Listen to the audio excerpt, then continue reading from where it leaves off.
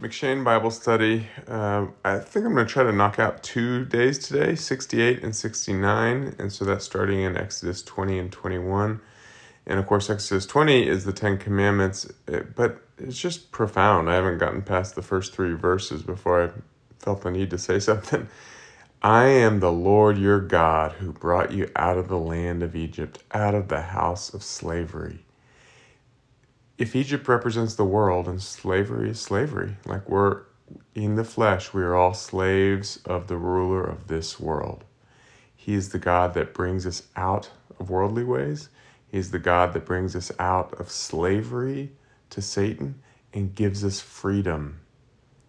That's just so powerful. And then the very first commandment, you shall have no other gods before me. It's really all comes down to that.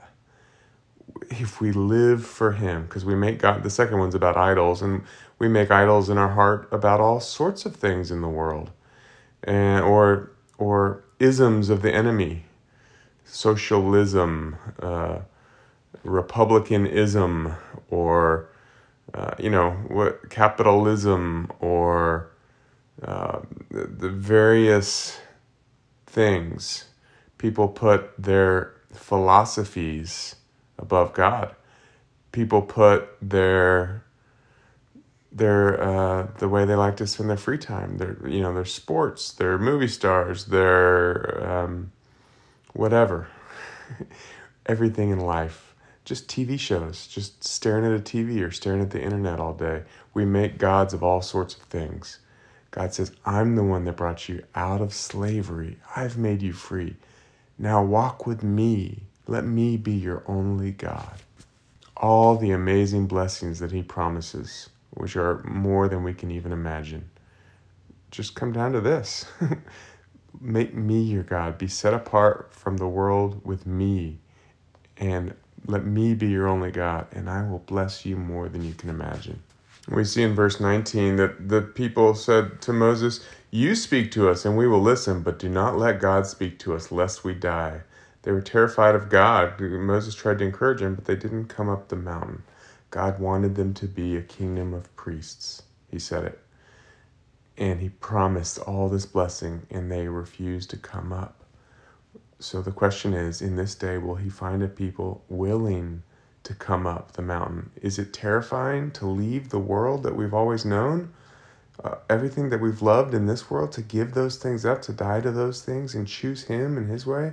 Yes, it's hard to do those things, but his promises are mightier than we can imagine if we will be this people that he has always desired and that he will have. And this chapter ends with a law about altars, and he says, when you make an altar to me, don't use gold or silver. That's world mammon. That's, you think that's valuable in the earth. It is valuable in the earth. But I am more valuable than these things. These things are as nothing to me. Just use plain stone and don't use a tool. Just lump the stones up on each other as a place to worship me. So the tool represents work of our own hands, saying, I'm going to do these great things for God, right? That stirs in us when we dedicate our life to God. Satan switches us from, there's no such thing as God. He's not real. You don't want to follow him. To, you can be mighty in God. You can be powerful. Exactly like what he offered Jesus in the desert, the wilderness, right? Well, he turns to us and says, you can be mighty. You can do these things. And we think, it's God's calling me to do these great things. And we start working in our own efforts. But here we see, he says to Moses, don't use a tool. I've created the stones. Let that be enough. Just worship me. I will do the heavy lifting. Moving on to Luke, in chapter 23, we see Jesus is judged by the religious leaders, and he's judged eventually, sort of a couple times, by Pilate, who represents Rome, so the great worldly power. Also judged by the Herod, who was like king. You remember, if you go back in history, when Israel wasn't ruled by Rome, they would have kings and priests. So the Pharisees and Sadducees basically holding that priestly position, particularly the Sadducees, but the Pharisees putting themselves forward as such. Herod, he's a Edomite. He's not the line of David by any means, but representing that kingly position, and then the worldly power of Pilate have all judged Jesus as guilty. They've all inspected him. However, through the inspection, they couldn't actually find anything wrong with him, which is important as the Passover lamb, because you're supposed to inspect the Passover lamb to make sure it's perfect. So they were doing the inspection and couldn't find anything wrong with him, and yet they condemned him to death. And even if you remember, it's not in this chapter, but the high priest said, I can't quote it exactly, but he basically said, don't you understand that it can be important for one man to die so that the rest can have life or freedom or something like that? And so he was prophesying exactly what Jesus would do. Jesus makes a profound statement. I think it's only positive. It's only in this gospel. But there's women following and a great multitude following him as Simon is helping him carry the cross to the place of his crucifixion. And Jesus turns to the women that are mourning and says, daughters of Jerusalem, do not weep for me, but weep for yourselves and for your children. For behold, the days are coming when they will say, blessed are the barren and the wombs that never bore and the breasts that never nursed. Then they will begin to say to the mountains, fall on us, and to the hills, cover us. For if they do these things when the wood is green, what will happen when it is dry? It's a profound question. He says there are going to be much more difficult times than this. I'm being executed, yes, but there's greater trouble coming. And of course we saw that in Jerusalem 30 years later, 40 years later. But of course we know all those things are just pictures of what is to come in end times, as the scripture makes clear. We juxtapose that with the man on the cross next to Jesus, not the one condemning and mocking Jesus, but the one who says, Jesus did nothing wrong, and he begs him, Jesus, remember me when you come into your kingdom. And Jesus says, truly, I say to you, today you will be with me in paradise. So he had a simple faith. He didn't have a complex, he's, by no means am I saying he was mature in his faith, but he believed in his heart and his mouth at that point, and he was saved. So that's a comfort for me for some loved ones.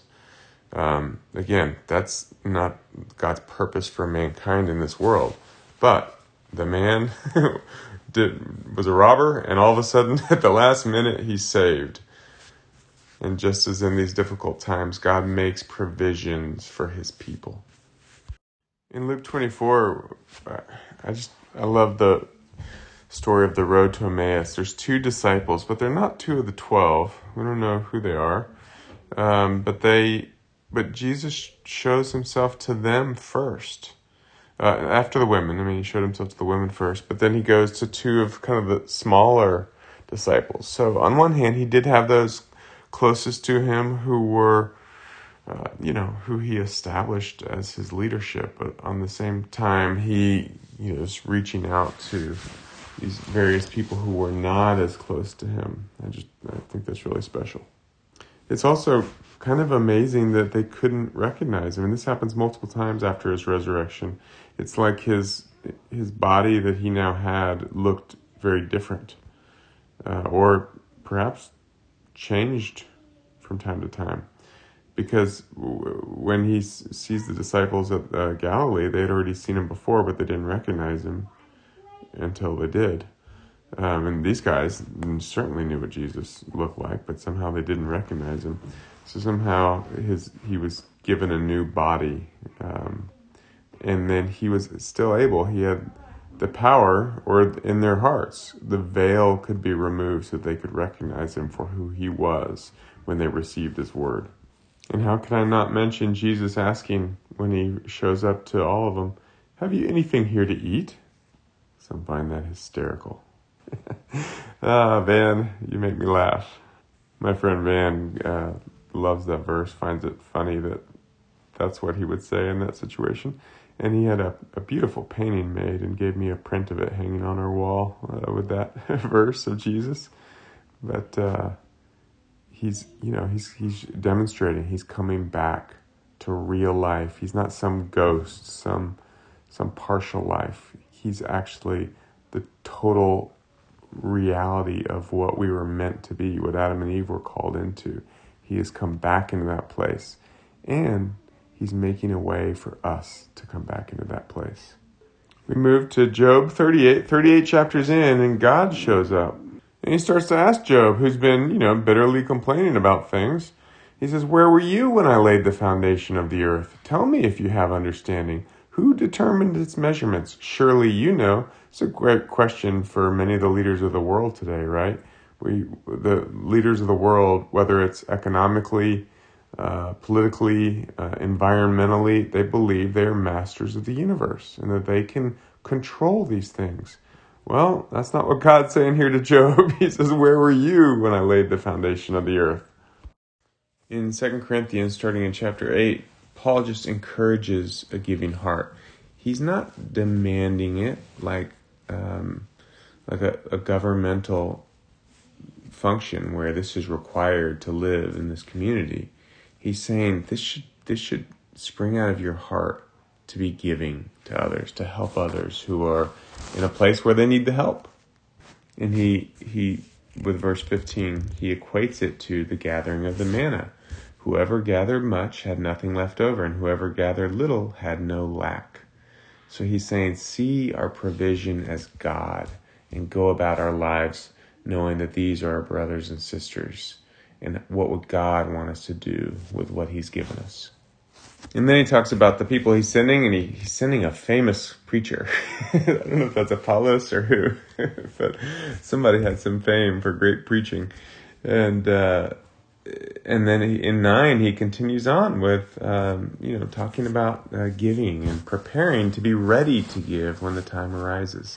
And he gives the principle of the point is this, in verse 6. Whoever sows sparingly will also reap sparingly, and whoever sows bountifully will also reap bountifully. Now that's been abused by preachers, but that is a principle of the Lord. Verse 7, each one must give as he has decided in his heart, not reluctantly or under compulsion, for God loves a cheerful giver. So it's not only important that we have that we are giving, but that we're cheerful and giving in gratitude to God that we have it to give. That's an important component. If you're not in that way, I had somebody kind of attacking me a couple times on the blog years ago. And I don't know if he'd been abused. He was in England. I don't know what had happened in his life, but his whole mission in life appeared to be attacking the concept of tithing. And I said, look, for you, don't tithe, but get over this. If you've made this an obsession in your life. And so for him, like, tithing is not so important. For him, moving on from the idea or the burden of tithing is good. Whatever's going on with that guy, he needs to move on from it. Here, Paul's talking about being a cheerful giver, our heart being filled with gratitude at what we have, that we're able to give. So that's an important part of giving. And when we give in that state, as he just said, the Lord does bless us. Jesus, it's certainly not at all just about monetary things, but when Jesus says, when you're faithful with little, you will be given much, he actually uses money in the example. So it is a true principle of God. It's just that too many people take it too far and abuse it in various ways. So we've got to be mindful of that. And then Paul kind of ends the chapter with, but it's not just about money. It is about thanksgiving. It's about glorifying God. It's about, sharing this good news of Christ and his kingdom. He says, the monetary blesses the spiritual, and the spiritual is what's most important. Everything in this is a gift from God. And that's it for today. God bless you.